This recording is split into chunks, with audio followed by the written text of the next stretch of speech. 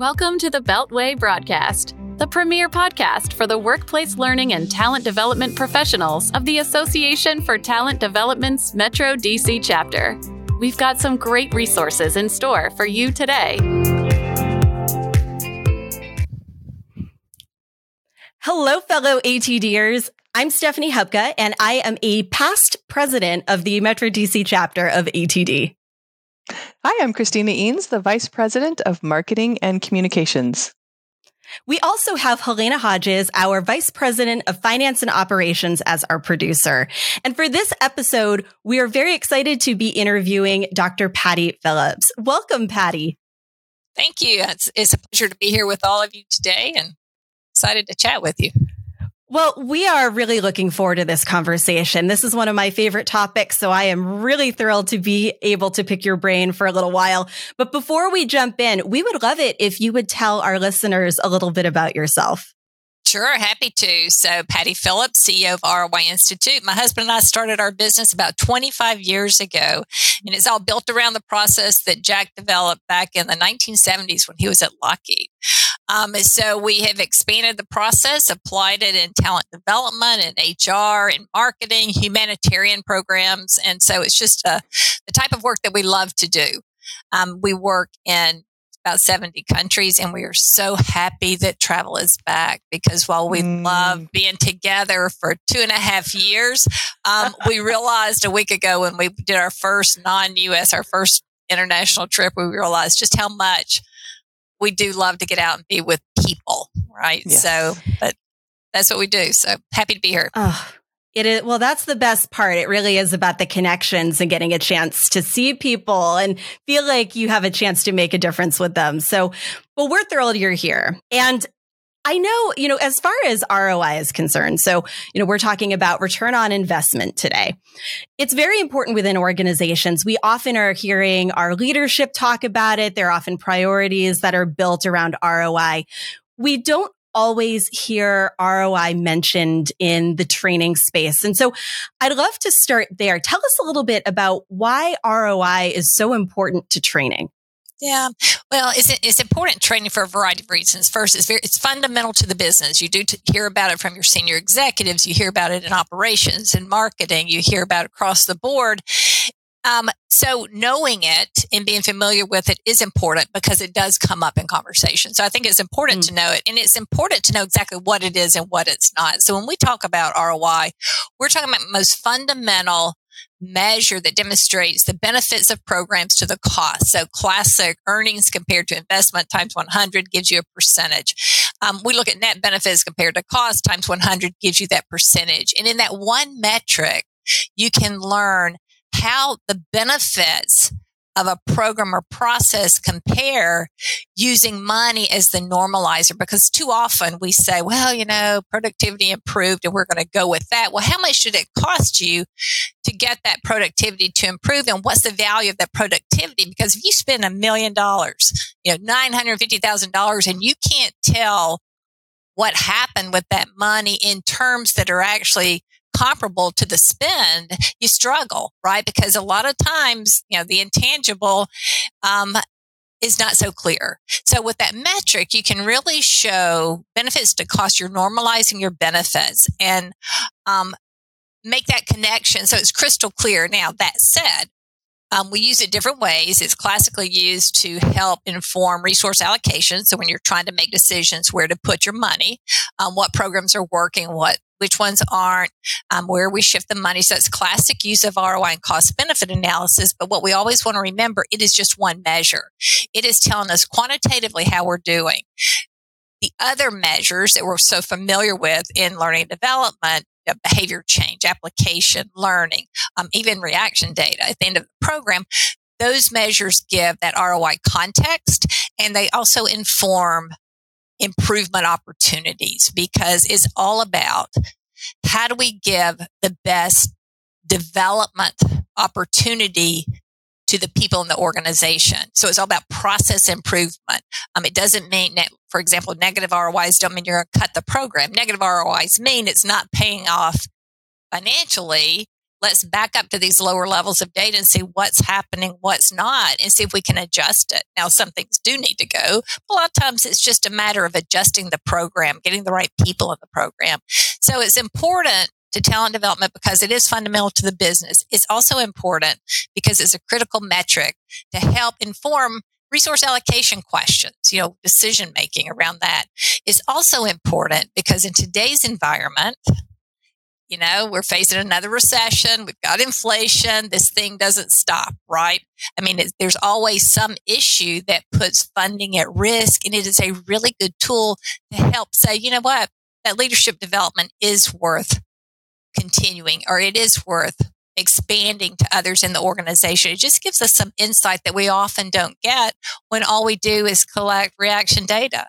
And again, not discounting reaction data, but if you're not asking good questions at that level, it's not useful either. So we just want to be familiar with it. You want to use it. We use it selectively. We don't use it for every program, although you could. We don't. We look at the big investments, and it's just a really good tool to have in the talent development toolbox because it can explain so much in a single little metric, and then use the other data to provide context and improvement opportunities. Oh, I love that. I love how it's multi-layered. And I do have to confess, when I first learned about ROI many years ago, when I first got into the training industry, it was scary for me. And I'm guessing that is like a typical reaction. Are there typical reactions or myths, essentially, that you come up against that you have found? Sure. First, we hear a lot of times you can't do it. Well, you can. We've got 110 books that tell you can. It's been around for a long time. You can. So that's silly. Yeah. So there's that myth out there because it can be. The other thing is people are concerned that, if they're not math people, they can't do it. It does not have to be hard. We live in an era of analytics, big data and all that. Yeah. Math is math. It's not. You don't have to be a data scientist to do this. I mean, anyone can do it. And if for some reason you're not comfortable doing it, there are a lot of people who can help. So it doesn't have to be that difficult. The other thing is people will tell us, it's too expensive. Not really. Not if you're at risk of losing a program because you can't demonstrate value, right? I mean, it's not that expensive. We can do an ROI study for 5 to 10% of the program cost max. I mean, you can do that, especially if you build capability in it. So, it's just, people are out there and it's like, a lot of things. They're misinformed. They're uninformed. They don't want to do it. And when we don't want to do things, we say bad things about it. It can't be done. It really can be. Again, do we do it for everything? No. You don't, because you can spend more on evaluation than the program, and you never want to do that. You look at it as a tool to demonstrate value for the major investments you're making in your people. So we've got to look at big investments, leadership programs, technology implementation, that new LMS. Let's do a forecast ROI to see if there's really value there. Some things we're just going to do for our people because it's nice to do. Nothing wrong with that. We're just not going to evaluate it to ROI. So does that help? I'm curious, Christina, why were you afraid of it? I am curious about that.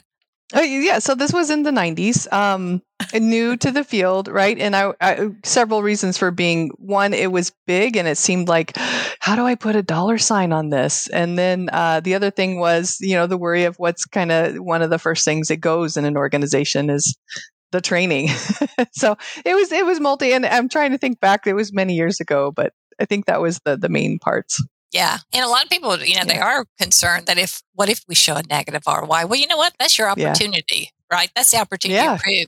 And you want to know it's negative before someone else does. So yes. let's look in the mirror and see what's going on and get it done. So, anyway. Yeah. I think that's a really important point too. It's a really good idea to know what your data is telling you, because in addition to understanding it, that does give you an opportunity to react well to it, whether it is making adjustments, whether it's simply, briefing your leadership and asking for more resources, more information, a different integration for that program. Without that data, you can't correct anything. And I do think that that's an area where a lot of talent development professionals will sometimes have that misstep. They think that the numbers might tell a story that they don't want it to tell. Really, you might need that interpretation of it. That's right. And that's why it's sometimes helpful to have a third party help you out with it too, right? They're afraid of what the data will tell. And then the other thing is they're afraid people won't believe it. They say, well, it's my program. I've evaluated the program. I've got a, 110% ROI. Nobody's going to believe this. Well, sometimes it may be helpful. Let's get somebody else in to maybe analyze the data, report it out. I mean, there are things we can do, but that tends to be the fear. What are they going to say if? What are they going to do with my program if? Are they going to believe me? Can they take it if it's negative? All those things. But it doesn't have to be that way. It's all in how we think about it. Think about it in terms of process improvement and opportunity to do more for your people. And I think too, Chris, your question actually got me thinking. I think there are a lot of people out there who are afraid of it, whether it's the numbers, whether it's what the data might tell them. For a talent development professional who's starting to get serious about ROI, what do you recommend as far as first steps? How do they start to orient themselves with what they should be paying attention to, begin the conversation with their teams, maybe even prepare to make the case to leadership if necessary? Where do you find people typically begin? I think the first thing that people should do is if they know nothing about it, and we do it. I mean, or others, but we do it, right? We are doing webinars all the time. Spend 1 hour and go listen to Jack, listen to me, listen to some of our associates, just kind of listen and understand what it is. The whole seek to understand is important. Just go, what is it? What is it not? I think that's the first step. And the other thing is to really look at your programs and your projects. What programs do you have that are big, expensive, that reach a large audience, that are really investments in your people? And then see what's out there, because what you'll find is there's not that many.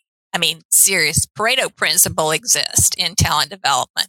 And if, the 80-20 rule. So 20% of what we're delivering is driving 80% of the business impact. The rest of it is important, but it feeds the others, right? Their support, they're nice things to do for the people. There's about 20% of what we're doing that is really touching those business measures directly. That's your target for programming. And so sometimes when you realize that, now it's not so daunting, because we often think, I got to do ROI on everything. The other thing too is there are different ways of looking at ROI and success. We can look at it at a very macro level, or we can look at it at the programmatic level.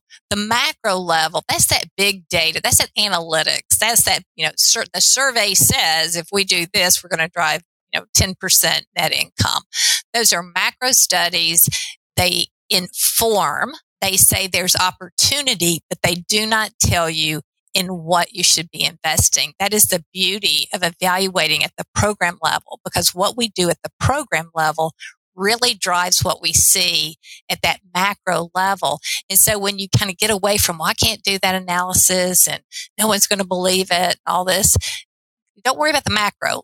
Look at the programmatic level, and let's look at these programs as interventions to change. And we want to know first, why are we making the change? What needs to happen?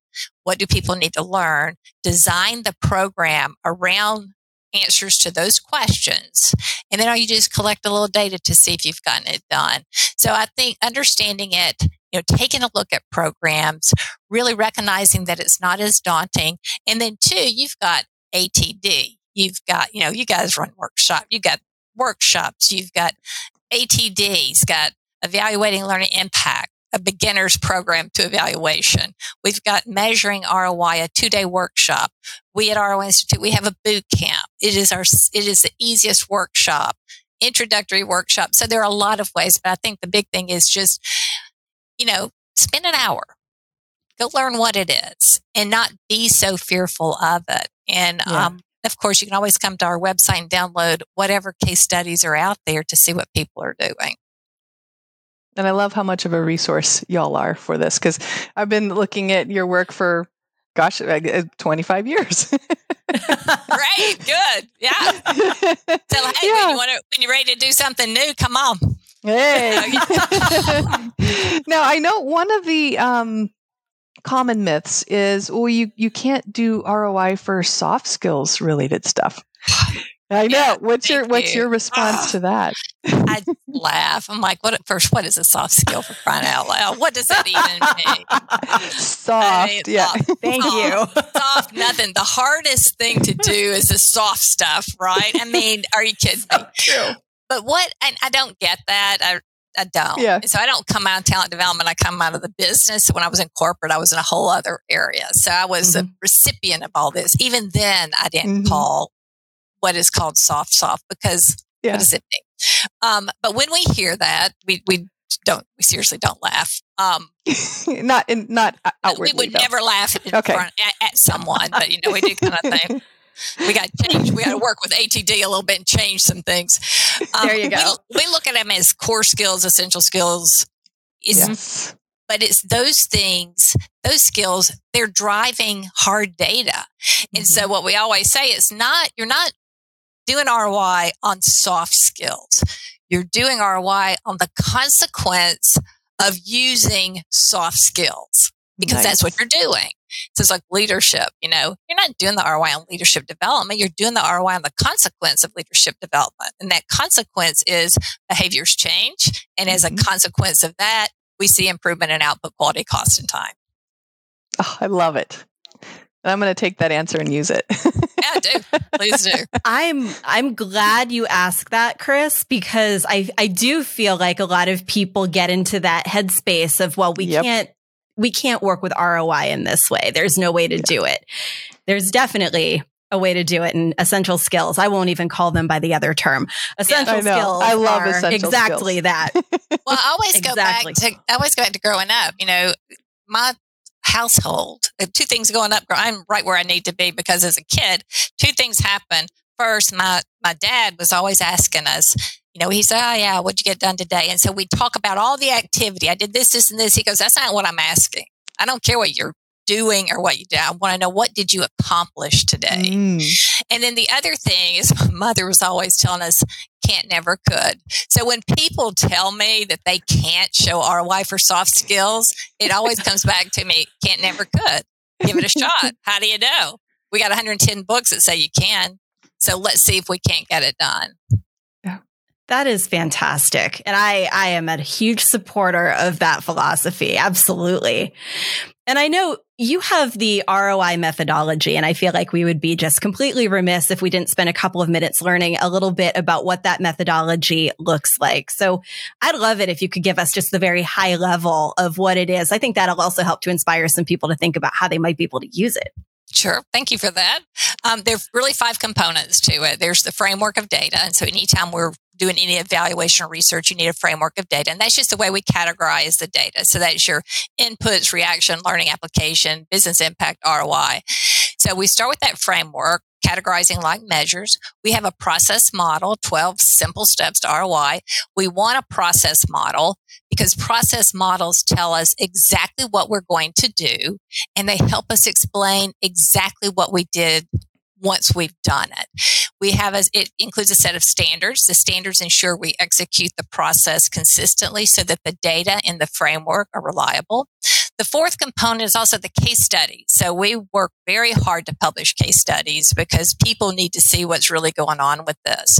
So it's putting a theory to practice. You can have a framework, you can have a process, you can have standards. If you're not doing anything with it, it's just sitting on the shelf.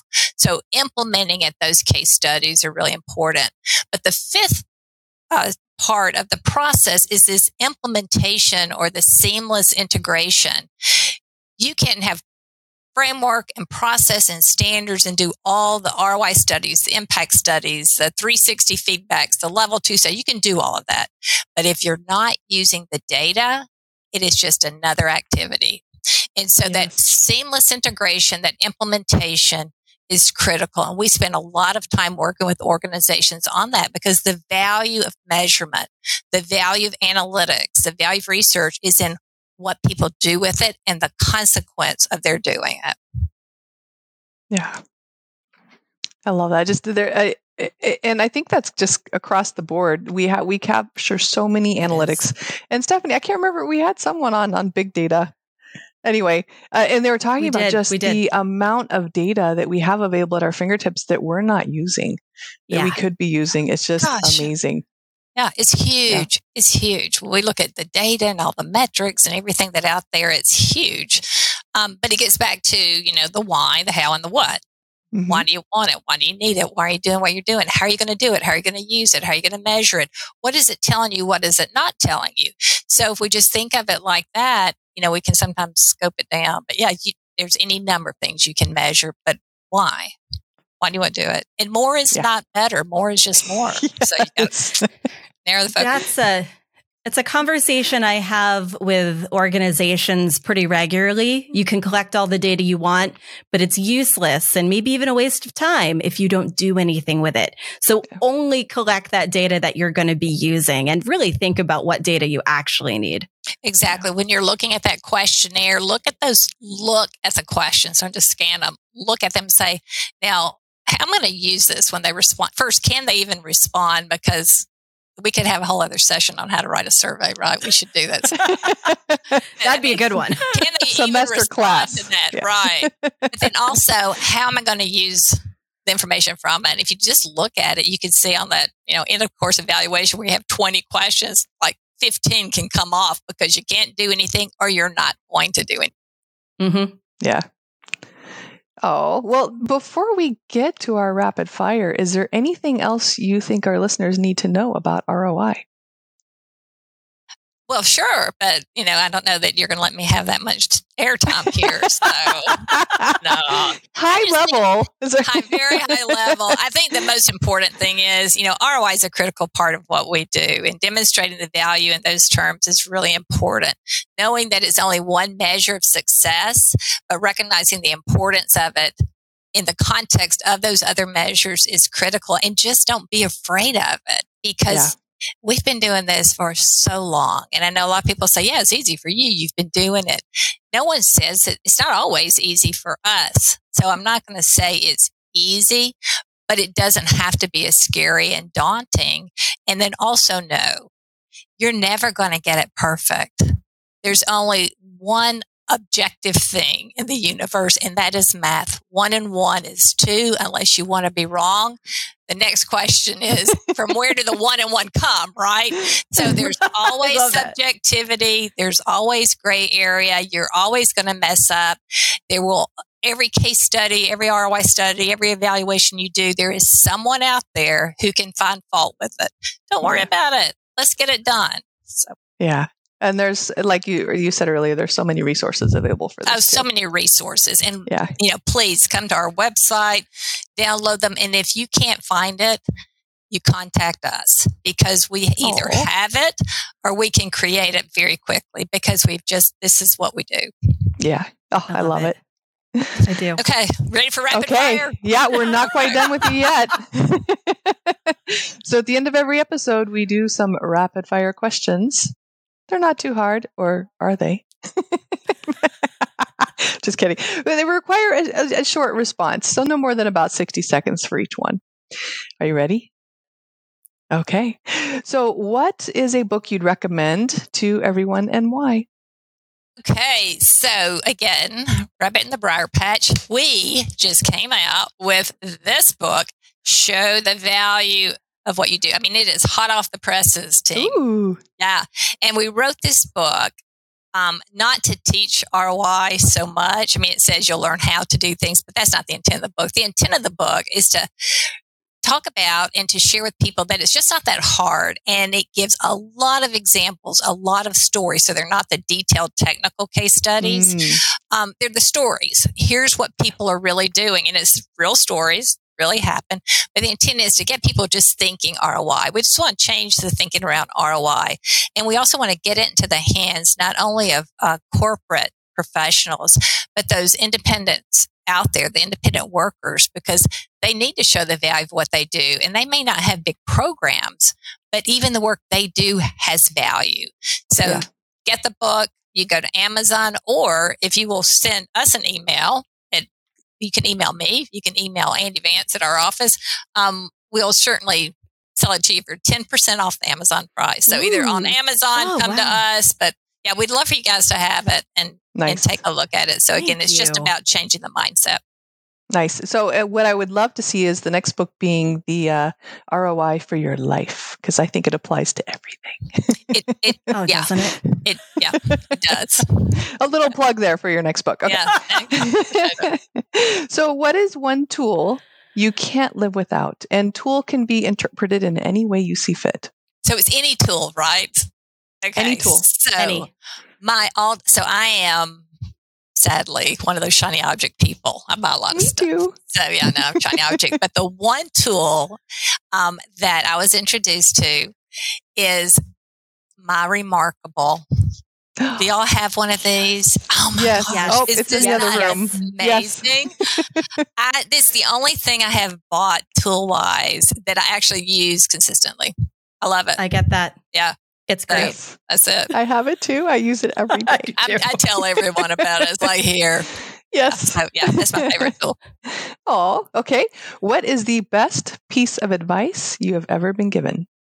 Ever been given? Ever. No pressure. Best piece of advice ever given. And there's been so many pieces of advice I've been given, but the best piece of advice is don't take it all so seriously. You know, we live in a tough world, and you need to be serious and you need to do serious work. But you know what? If you mess up, okay, let's shake it off, get up, Yeah. let's move on. Oh, I love it. I think the world needs more of that. Yes. As a matter of No, fact, we're serious glad- these days, right? I mean, everybody's so intense. It's like, and there's some things you want to be. There are some serious issues. I'm not discounting that, but seriously, if you mess up in front of these, if you mess up a workshop, you mess up a presentation, if you say something crazy, everybody does. Let's move on. And I gotta say, sometimes when you mess up, you're also giving other people permission to not have to try to be perfect. And sometimes the way you handle that can model what it can look like, and other people aren't going to feel so bad the next time. So Absolutely. it's always nice to be able to provide a little bit of support for someone else, even if it's through something like that. No, I love that. I think that's great advice. Perfection is so overrated, folks.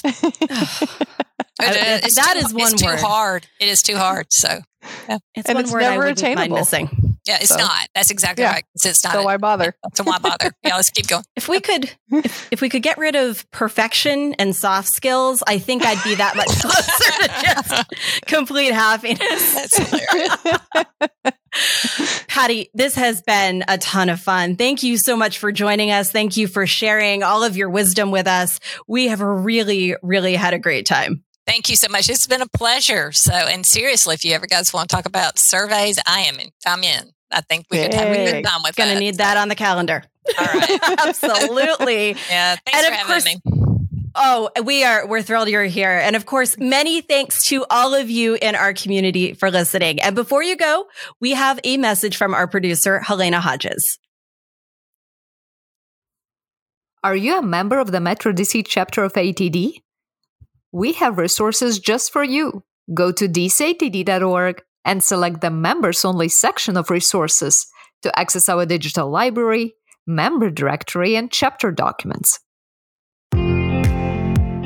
Want to network with other chapter members? Join the Metro DC chapter of ATD members on LinkedIn today.